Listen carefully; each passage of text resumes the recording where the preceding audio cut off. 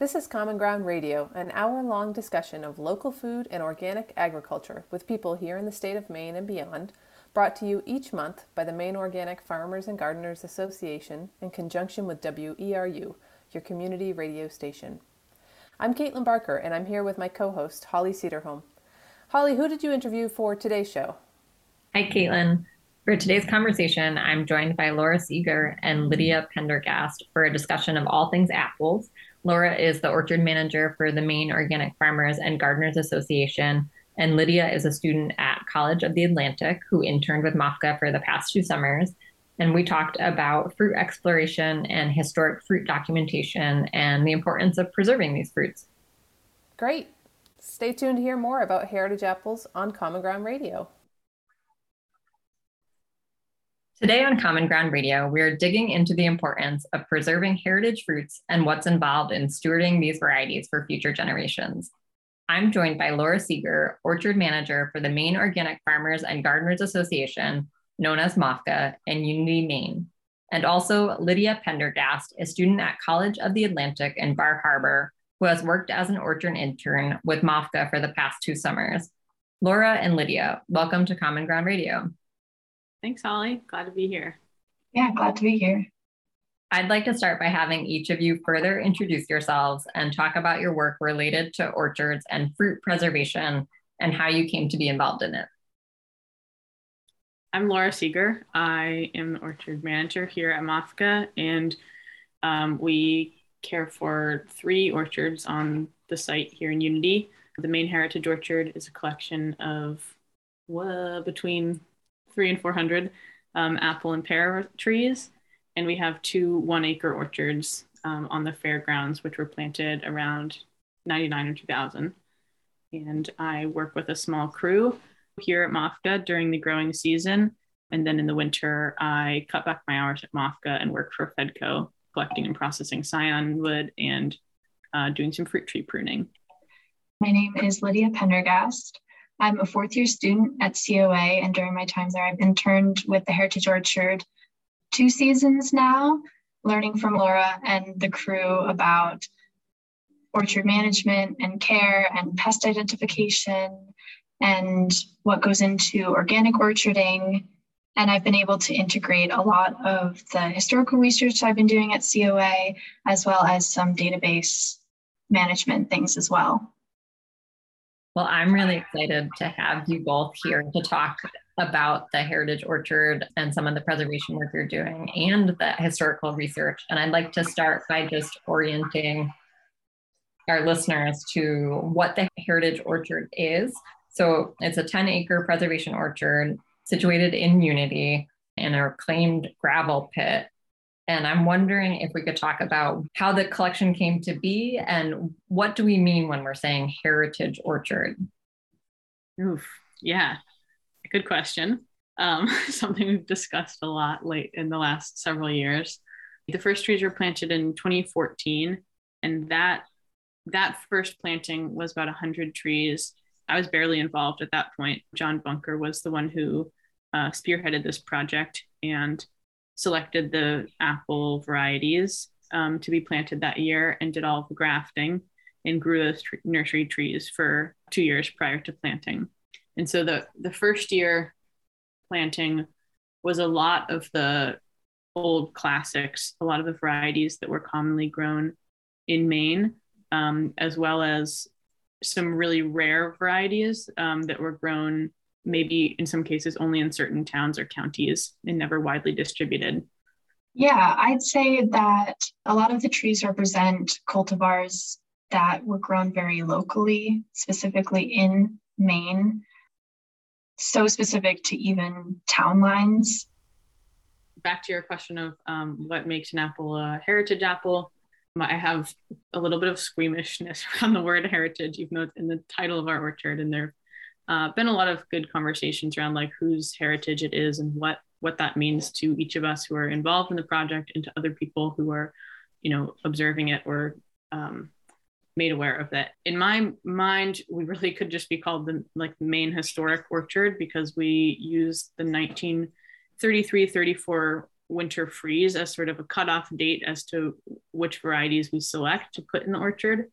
That winter, there was just a massive freeze that caused the death of many hundreds, thousands, maybe multiple thousands of fruit trees. There were sort of like reports of trees exploding, like filling with ice and cracking, and trunks exploding. And a bunch of even the like ironclad, the hardy varieties that were grown didn't make it through that winter. So there was a big shift after that as to which cultivars were being cultivated, planted, propagated, sold widely in the state. The genetic diversity doesn't drop off from there, but the diverse plantings drop off from there. So instead, there was a shift from these orchards where everybody had a home orchard of like 10 to 12 varieties. And even the large commercial orchards had a wider array of varieties, and they would have sort of a small home orchard in addition to their like Ben Davis orchard or their Wealthies or whatever. And so the trees that were planted after that became a lot of like Max and Cortlands and Red Delicious. And there was this shift into like modern ag in the orchard world. So the varieties that are growing in the Heritage Orchard, some of them are varieties that are like commercially grown still, but they're largely the ones that phased out.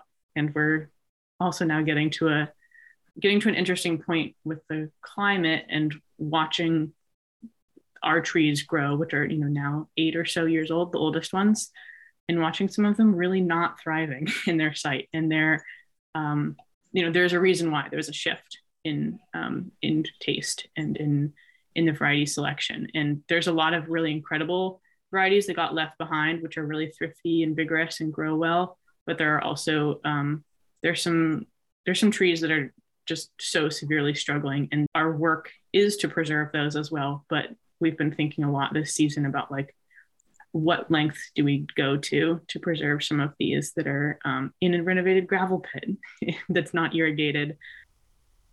I have a couple of follow-up questions from that, but I'm first curious to hear if there are certain varieties that seem to be standouts in terms of this maybe unintentional climate change trial that you have in this specific site.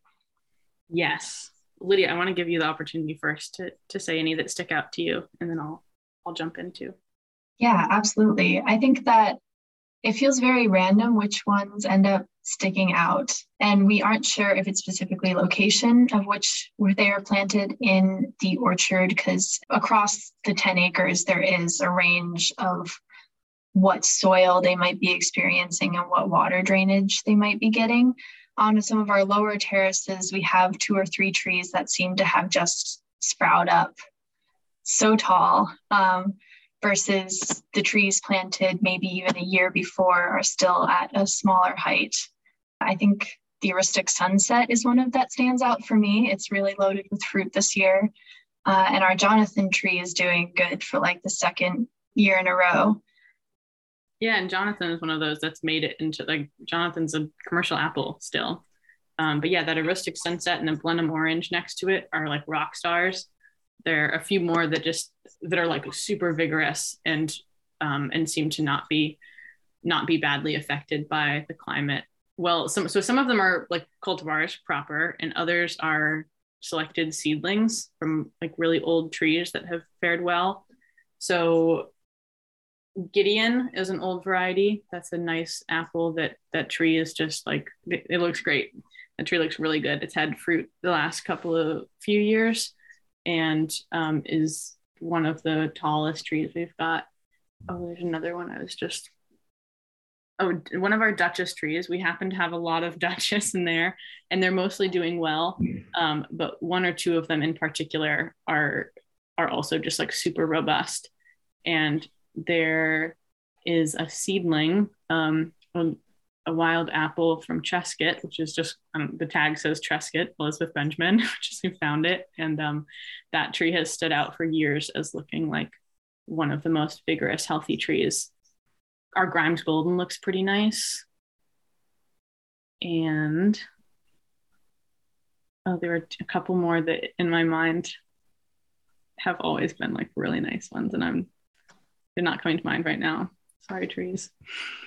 That's okay. I am thinking a little bit about our listeners and what they may or may not know about the biology of apples. And I wonder how having the apple trees as living genetic reservoirs affects the apple diversity in the state moving forward. So growing a heritage apple tree from seed is different than planting, say, an heirloom pepper seed.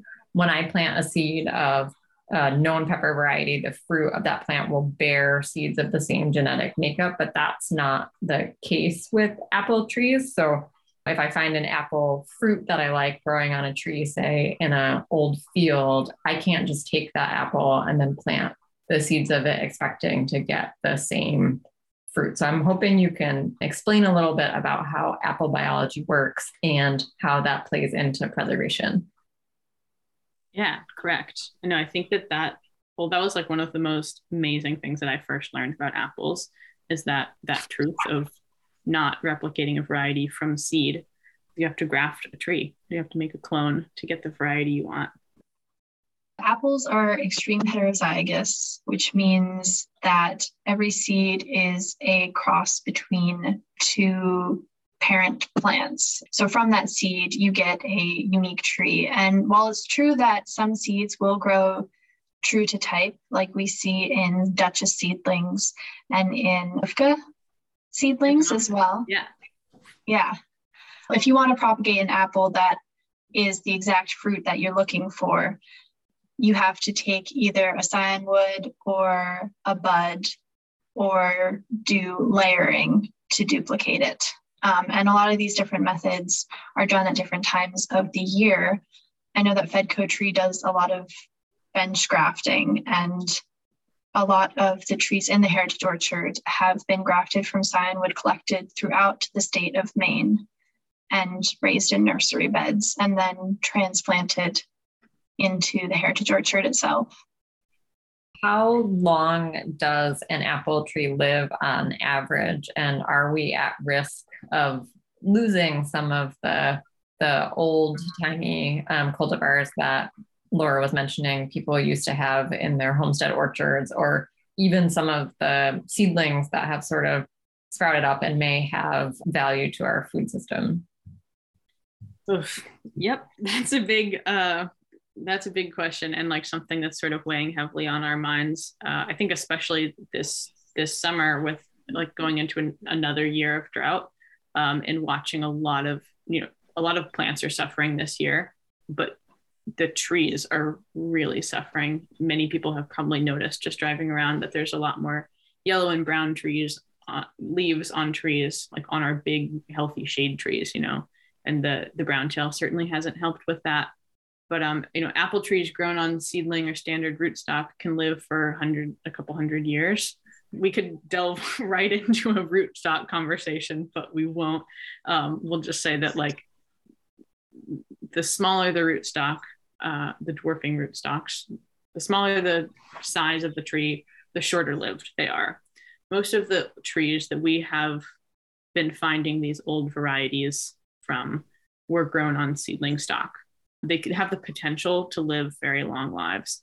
But I think that we will be seeing a sharp decline in old living trees in the next few years. I think that this season's been really brutal, on top of like a few other pretty challenging seasons.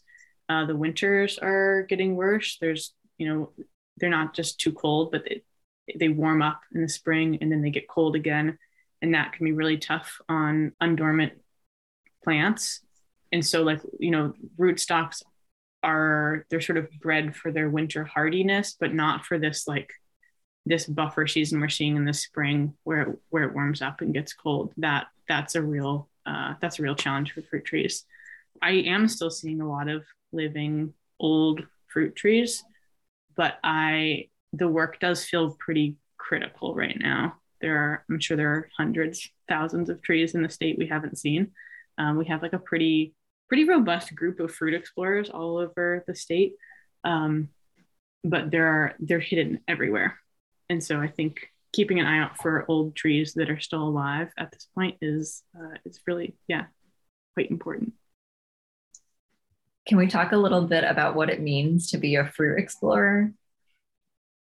Yeah, totally. All you, Lydia. Okay, yeah. Fruit explorers are a variety of people, some with an orcharding background. Some people come from a cider background and are interested in, and some people are just really passionate about finding these old cultivars throughout the state of Maine. Basically, what a fruit explorer does is they invest their time and energy and resources into historical research and driving around the state of Maine, physically looking or looking through documents or combing through old recordings to find mentions of old orchards and old cultivars and documenting these and then sharing them with the wider community. And I'd say that they play a really important role into what the Heritage Orchard is today. And being a fruit explorer myself, I'd say it's a really fun fall activity in itself. I'm trying to think of like the toolkit of the fruit explorer. It's kind of this cross between horticulture and historical research and a little bit of a food interest, maybe if you're interested in cider making or those sorts of things. So I'm trying to imagine what kind of maybe literal tools, but also maybe like metaphorical tools that you have in your kit as a fruit explorer to help you on these quests to find different apples. Yeah, I'd say that one of the biggest things that I think a fruit explorer can have is a keen sense of observation and also a keen sense of committing to doing something for a long period of time. Because 80% of the time, you're running into a lot of seedling trees. The number of seedling trees in Maine actually outnumber the number of people that live in the state of Maine.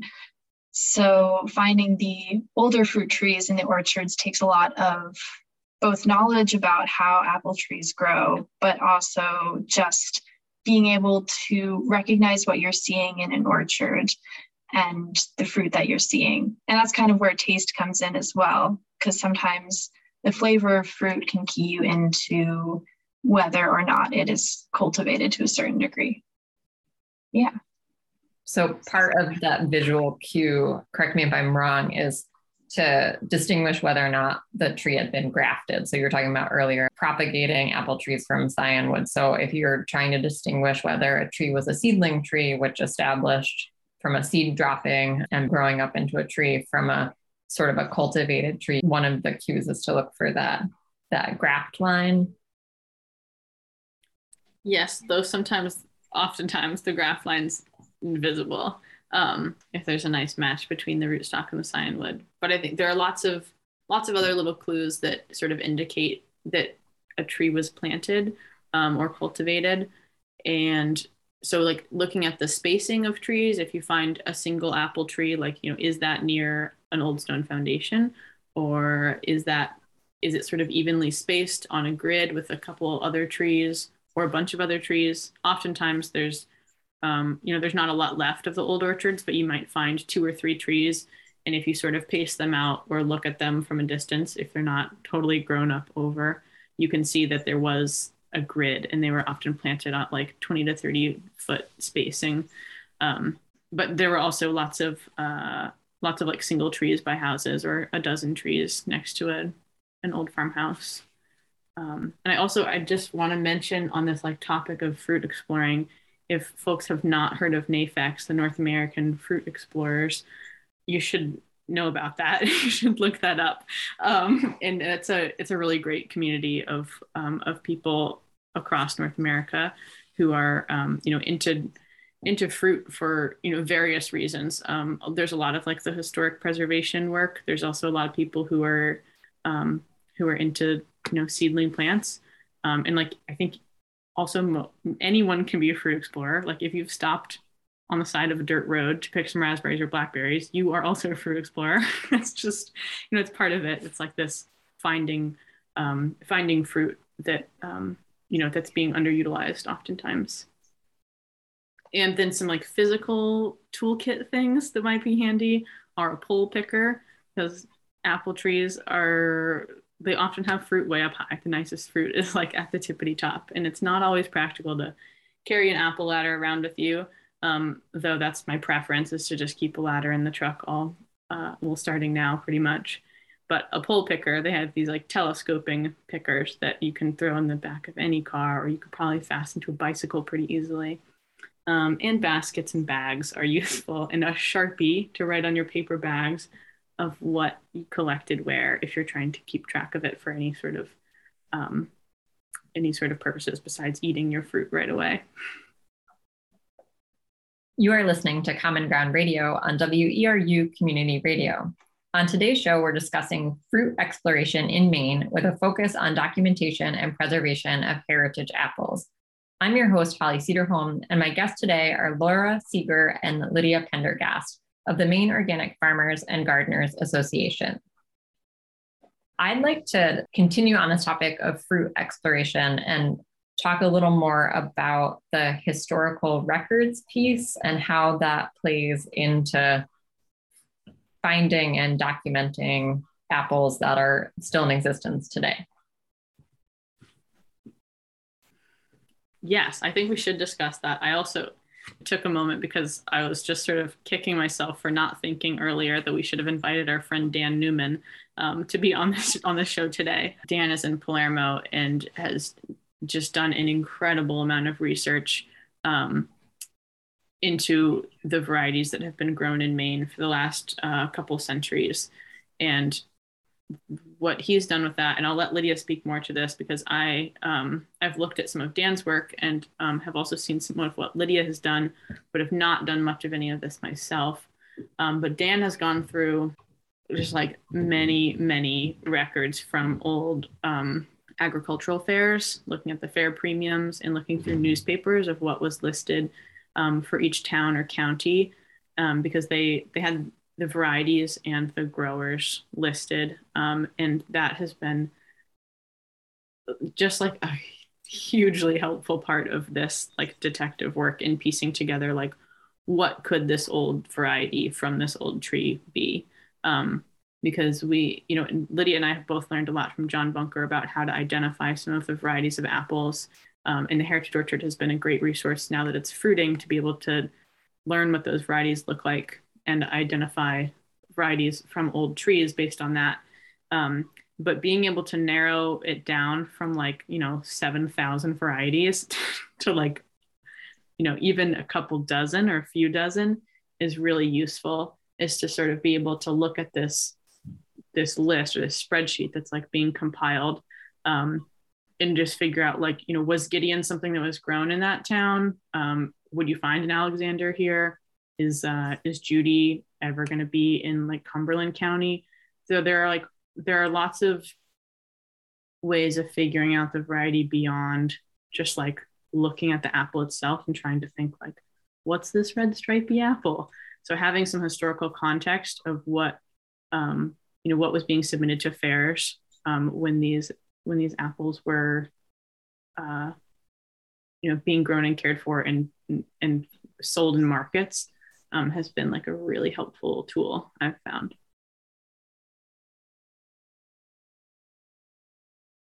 You want to say more about that, Lydia? I know you've been in that work a little more deeply. Yeah, I'd say that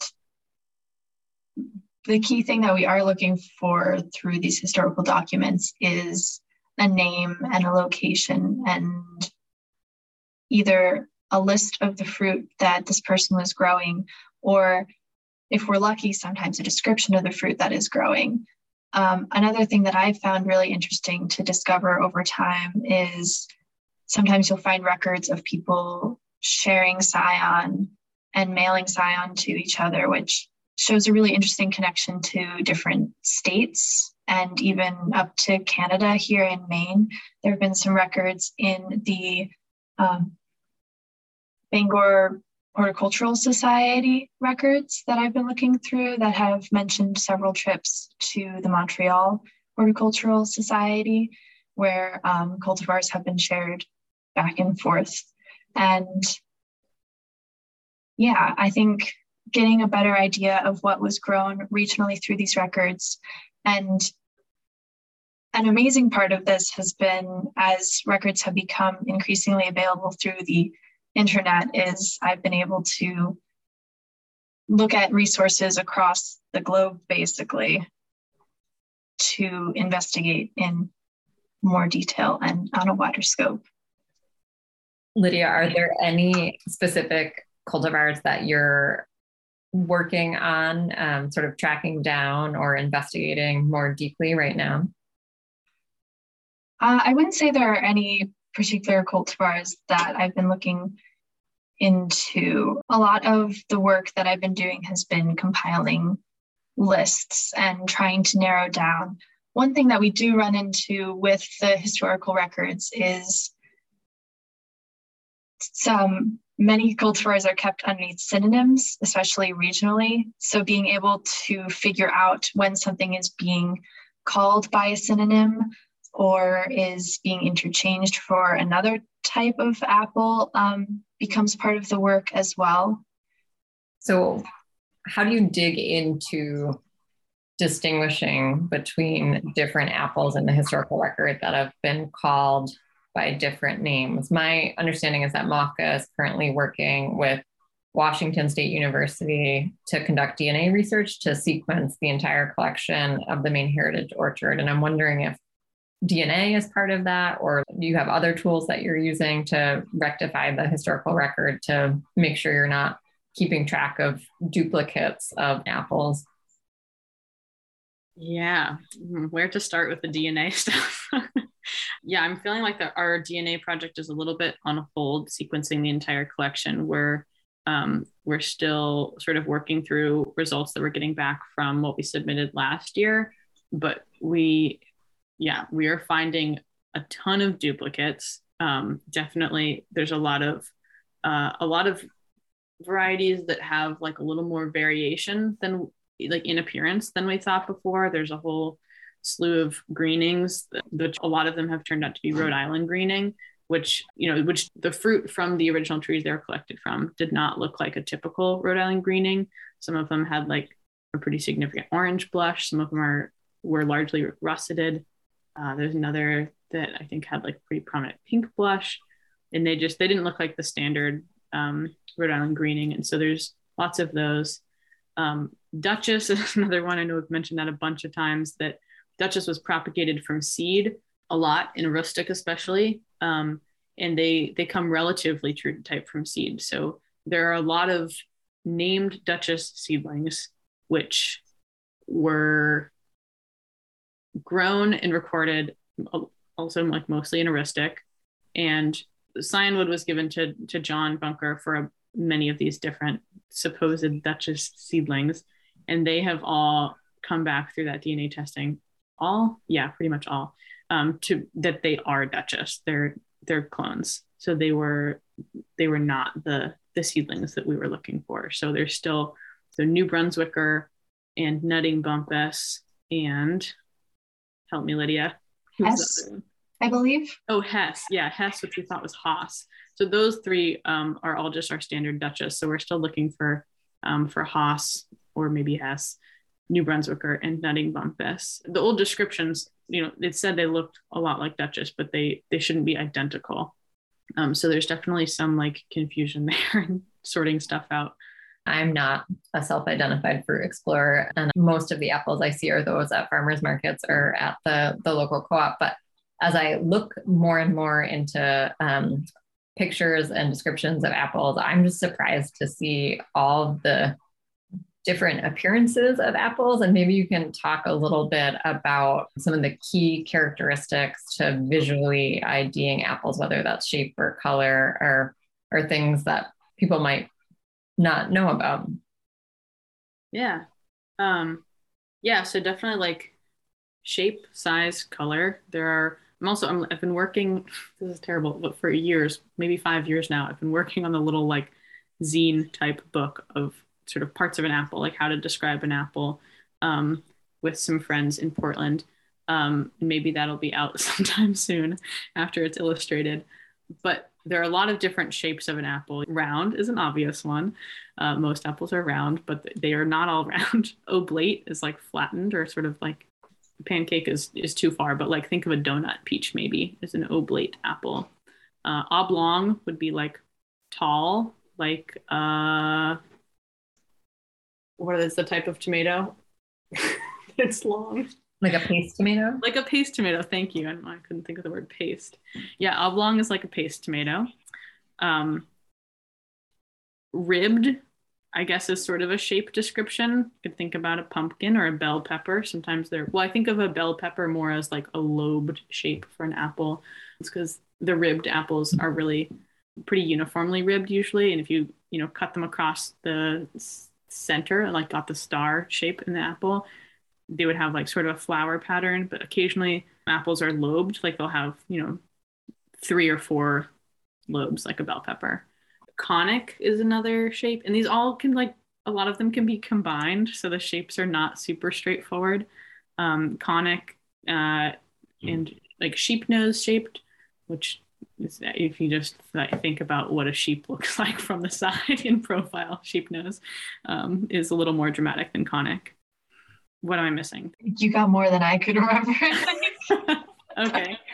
But so shape, size, color. Stem can be like a good indicator, and then there's the cavity, which is the stem well, where the stem sits. That's called the basin is, or the apex of the apple is the where the calyx is, the blossom end. Those all have different shapes. You can get like way deep in this looking at apple descriptions and the botanical terms for those. The ripening season is huge for being able to identify varieties. If you find a red apple early in the season that's ripe, it's not going to be a Baldwin. Baldwins are super late. So yeah, ripening time is critical.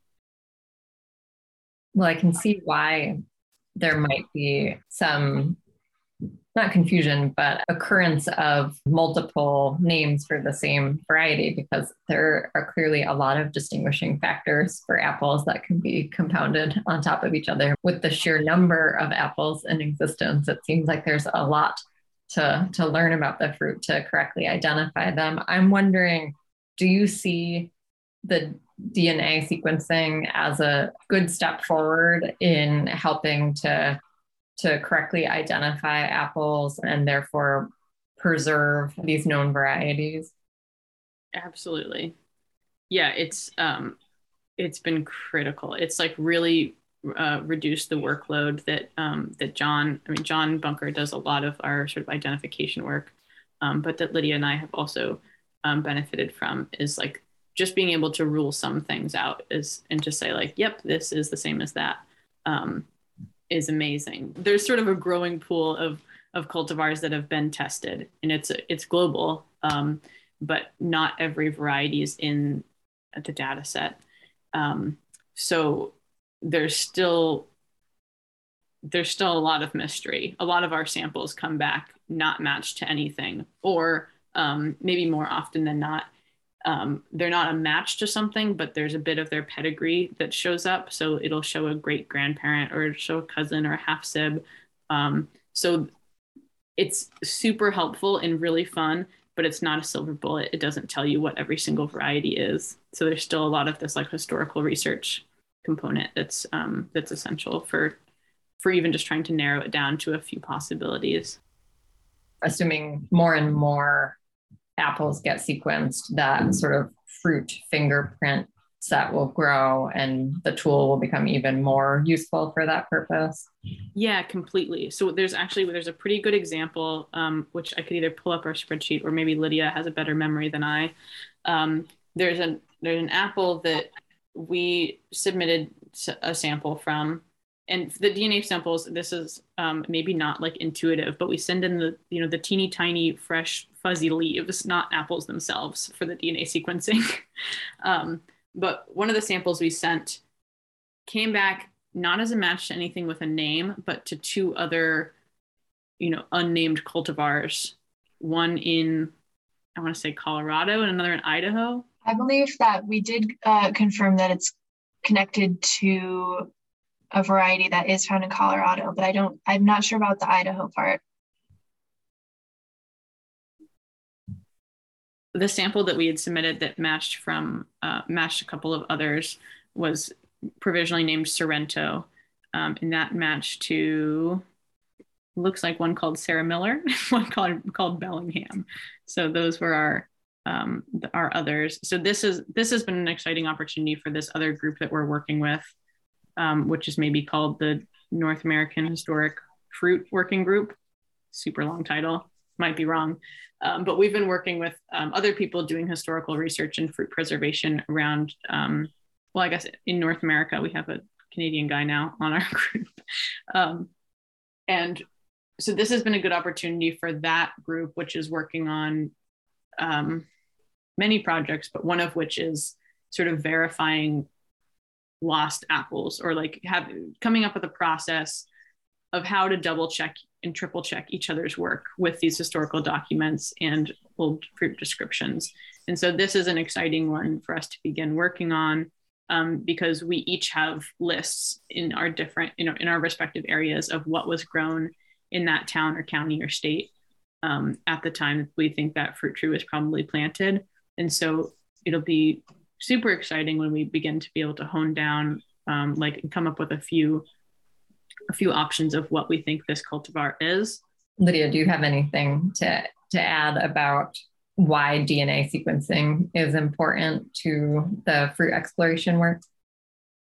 Yeah, I think that absolutely. I see the historical research and the genetic testing as working together. I think that in a lot of ways, the genetic information that we get from these trees can fit in really nicely with the historical research that we do. Say we get results back that show a certain pedigree or heritage of the tree, like it's related to, say, Duchess or Baldwin. And we know that Duchess and Baldwin was grown in this region.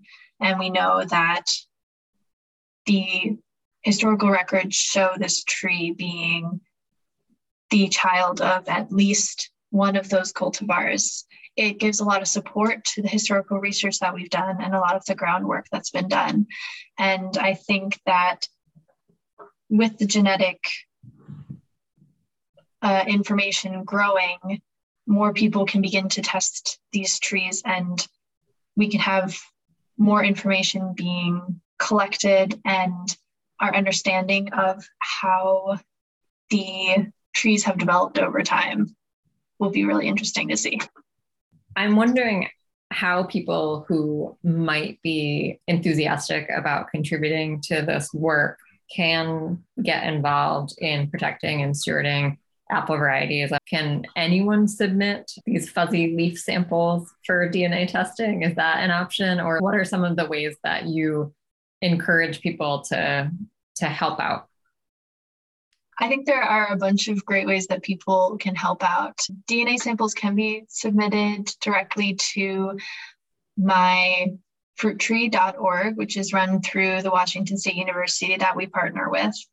You can also support the Heritage Orchard through stewarding a tree, which is through FedGo Trees. If you order a tree through our stewardship program, you get a tree that is a duplicate to one of our trees in the Heritage Orchard. And we are always looking for people to donate and support as well. Yeah, and if you have an old apple tree or know of old apple trees, you can always bring fruit to the Common Ground Fair to have John, Todd, Lydia, and I look at it and see if we know what it is, or more exciting, if we don't know what it is, and maybe should add it to the collection, although that's also kind of on pause for various reasons. But we'd be happy to look at your fruit. It's super helpful if you bring photos of the tree, of like specifically of the tree trunk, and information about where it was grown, and any historical records you might find. Like if you find historical records about who was living there at the time or what the farm may have been called, sometimes your town office or historical society will have that information available to you. So the more information that you bring to us, the better. Looking at apples is fun, but looking at apples out of context is not the most productive way to use our time. So we welcome apple submissions. It's also very fun to learn how to graft. And by learning how to graft fruit trees, you can have, you could have the old trees in your yard or at your neighbor's house or whatever, sort of saved as a little backup as well. We don't have a lot of capacity for like taking in every fruit tree. We'd love to. I wish we were, like the USDA collection in Geneva and just could have, thousands of varieties, but we don't have the staff for that. We don't have the budget for that. So our collection has to stay small. But by learning to graft, you can share these varieties, even if you don't know the name. And that's another thing, like, we attach names to things, and there's like a value placed on cultivars just based on like their names and the nostalgia. But really it's like, if you like the apple, you should name it whatever you want, whether that's provisional or that's the name that sticks. And then you graft that tree and you share them. And then that, those genetics are preserved in the world, even if there's no name attached. The names are like, they're not the most essential. This is Common Ground Radio on WERU FM 89.9. Today's discussion is focused on apples. Specifically, we're talking about heritage fruits, their importance, and how to keep them around and alive for generations to come. I'm Holly Cederholm, and I'm joined today by Laura Seeger and Lydia Pendergast of the Maine Organic Farmers and Gardeners Association. Laura manages MOFGA's orchards, including the Maine Heritage Orchard in Unity, Maine. The orchard is home to more than 380 trees with over 300 varieties of apples and about a dozen pears traditionally grown in Maine. Lydia is wrapping up her second summer as an intern working with MOFGA's orchards. Laura, you were talking about how the Maine Heritage Orchard is limited by some of the practical management aspects of an orchard. And it seems like there's a lot of work that goes into any agricultural practice, including orcharding. And specifically, I'm thinking about organic and holistic orchard care. And I'm wondering if we could talk a little bit about some of the touchstones to organic orcharding and orchard care at MOFGA. Yes. I'll be blunt about it. I'm having like a real come to Jesus moment this season with our orchards here. It's been just like an immense struggle to keep trees alive in a gravel pit managed holistically. We're losing trees like left and right, and the orchard is not looking awesome this season. And I have been thinking a lot about orchardists and growers I know whose operations feel to me like a success. So, planting on flat ground, I would highly recommend to anyone, or like gentle slopes, so great. And I think that holistic orcharding is definitely the way we need to shift all orcharding. Pesticides and bactericides and fungicides, while they're used in organic and holistic growing, they are not sustainable. We really need to figure out how to grow climate resilient trees. And I think that no spray operations are likely, where the future of orcharding lies. I think that mostly means a huge adjustment to our standards of fruit quality. I think that means like being willing to work with pest damage, being willing to work with like losing some trees from disease, and also like being willing to make hard decisions about when to spray, when to intervene, and when to apply a pesticide or a fungicide or a bactericide. I've done a ton of spraying this summer at MOFGA, and so has Lauren Cormier. She's taken a lot of it. But I think that like organic orcharding is really not easy. We have very few organic orchards in the state for that reason, and in the region. There are a lot of orchardists I know who have shifted from like an IPM or commercial model towards holistic, or who have started holistic orcharding, but maybe don't have the organic certification. And I think, fruit growing it's challenging, but it's also really fun and rewarding when you sort of figure some things out. And every season is pretty much better than the last because you learn a bit more. But setting your expectations that they're not going to have perfect fruit, I think that's what I've been trying to teach myself this season, is that our standards for supermarket first quality fruit are really unrealistic if we want a sustainable fruit growing future. What are some of the major pests and diseases that are challenging to you to manage organically? Honestly, all of them are, fire blight has been a big one this year. And even IPM or commercial orchards are struggling with fire blight. There's resistance to streptomycin. There are varieties that are super susceptible. So again, fire blight is a whole thing, as they all are, in choosing varieties that appear to have some resistance to that.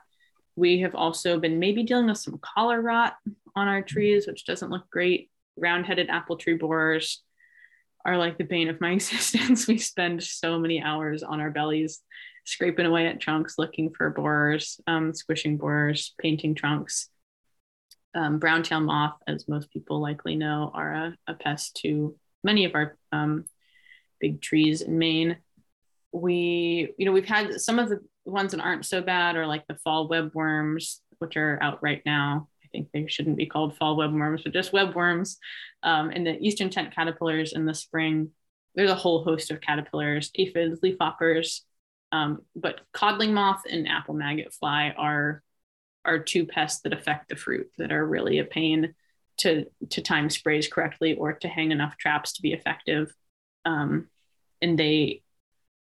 nobody likes a worm in their apple, but apple maggot and codling moth are in a bunch of them. I'm wondering if there's any varieties that might be doing better in holistic orchard systems.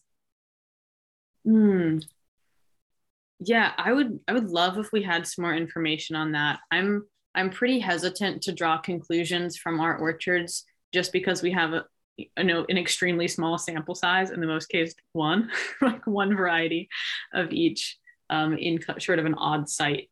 But I am pretty excited that we've been doing some scion trades with Rose Hill Farm, which is in the Hudson Valley of New York. And they are a holistic orchard. They're a big commercial operation, but they do a killer job. They grow the best fruit, and they're growing a lot of interesting historic varieties, as well as like modern varieties and cider varieties and European stuff, French things, whatever.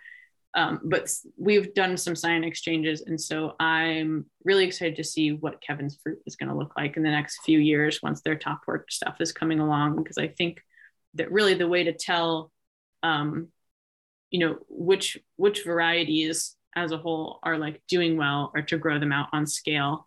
And so they're also, the apple farm in Fairfield and Sandy River apples in Mercer and Five Star in Brooklyn. Five Star is one of like the very few organic farms. They also have great fruit. They have a little bit better of a scale that you can tell, like, yeah, this is a variety that's doing well. This is a variety that's not doing well. And so the apple farm grows really nice gray pear mains and Tolman Sweet. I'd say those two, I think they're also related. I think Tolman Sweet is gray pear main's parent, one of its parents. Those are two varieties that seem like really robust and resilient to a lot of stuff. I haven't seen fire blight in either of our trees at the Heritage Orchard of those varieties. And I'm not sure what things are looking like at Sandy River. They've traditionally dealt with a lot of fire blight. And so that has been a cool site to see where there's obviously a susceptibility in certain cultivars. But I would say we sort of need to stay tuned on some of those specifics. And if you're driving around visiting orchards this fall, you could ask. I like to try to talk to the growers or someone who knows something at orchards when I'm visiting in the fall, and just see like if there are any varieties that stand out to those growers or the people working the farm stand or whatever of varieties that have just like held up really well in tough seasons. So ask around, let us know, let each other know. So it is the beginning of the season in which people might start driving around and visiting orchards. Apples are coming on. I'm wondering, do you have any favorites that are showing up? Absolutely, yeah. So we just picked our first apples of the season in the Heritage Orchard last week, actually. A great apple called Yellow Transparent, one of the first ones, which brings to mind a lot of the early season ones that I got to see last year. Some standout ones for me are Orange Sweet and Crimson Beauty as well.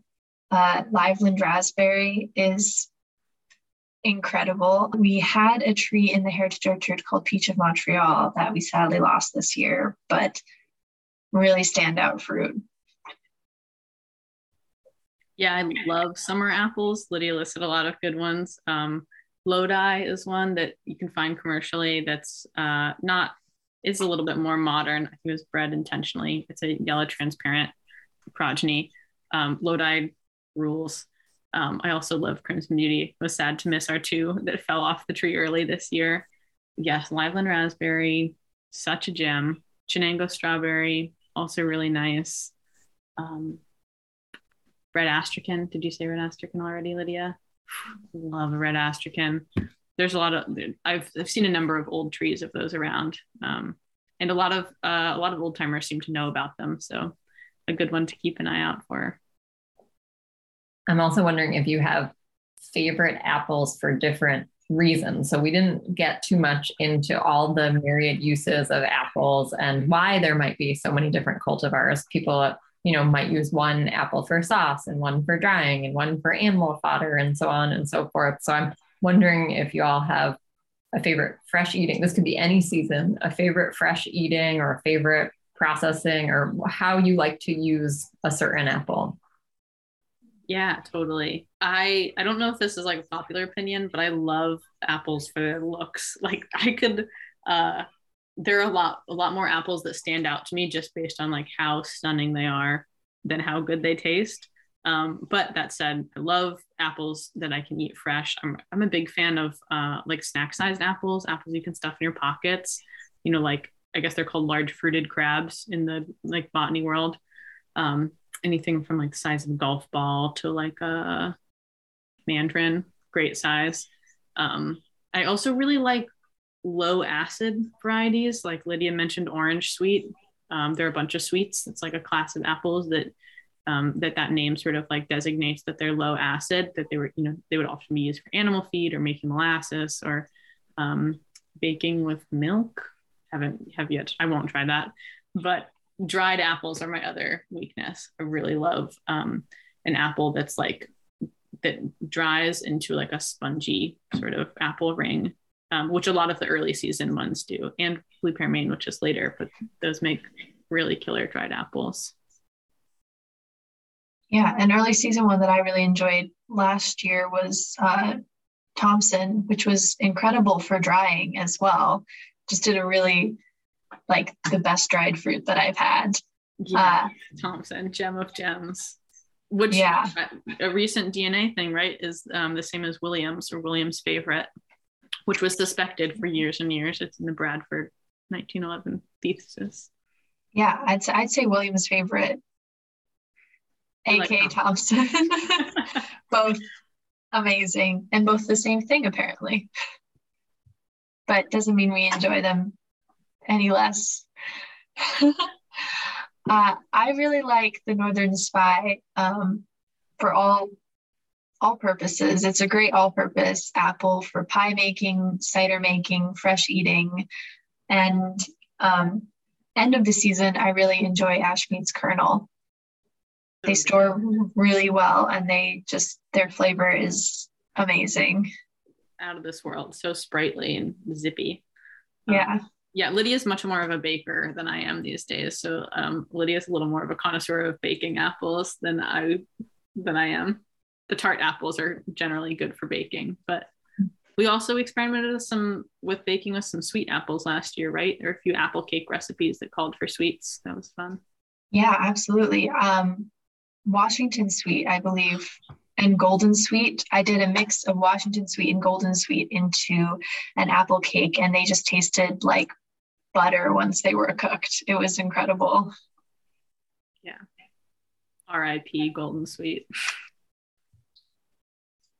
Laura, back to thinking about apples just for their appearance. Since we talked a little bit about the distinguishing features of apples, I thought it might be a nice note to end our conversation on today about maybe a surprising looking apple, or one that really is sort of a looker that you might want to shout out. Oh, totally. How could we forget about Wine Kist, Lydia? They're not quite ready yet, but we have an apple in the North Orchard. Well, actually, there's an apple in the North Orchard and the South Orchard, tree in either one, a variety called Wine-Kist, which I believe was bred in North Dakota or South Dakota, but was preserved by a guy in Maine for a bunch of years. John suspected it was a Maine original. Wine-Kist is like, it doesn't look like anything crazy special on the outside, but it's pink on the inside. Its flesh almost like matches its skin, and it is one of the few red fleshed apples that is really good fresh eating. A lot of the red fleshed varieties are like quite tart or a little astringent or bitter, and Wine-Kist is real good. So that's a surprising look. I would also say in this topic of apples for reasons other than eating, there's a variety called Lady or Appy, API, Lady apple, which is a tiny little crab, and they're really perfumey, and they were named Lady because ladies would carry them around in their pockets. They would smell nice. It was like perfume before perfume back in the day of not regularly showering. Do either of you have any other things you'd like to share today? I would say anyone is welcome to visit the Maine Heritage Orchard or either of the orchards on the fairgrounds anytime if you're looking to stroll around and enjoy some trees. People say that it looks nice at the Heritage Orchard. It's heartbreaking to me to see dead trees and dry grass, but we do have a lot of nice flowers, so keeping things looking good there. So feel free to come and walk around. And if you do that, we just ask that you don't pick the apples this season while the trees are just coming into bearing. We're trying to sort out some of the varieties if they are what we think they are. And having more than a handful of apples is really helpful. That said, feel free to take drops. Well, thank you both for joining me today. This has been a really fun conversation. You're listening to Common Ground Radio, which airs on the second Thursday of each month at 4 p.m. on WERU Community Radio. Archives of previous episodes can be found on weru.org as well as on the WERU app. A special thanks to my guests for joining me today and for the incredible work they're doing to preserve fruit in perpetuity. I'd also like to thank Caitlin Barker for co-hosting and Claire Ballon for editing. Stay tuned for more great programming. Thanks so much for having us, Holly. It was fun talking with you for the hour. Yeah, thanks for having us. Catch you in the orchard.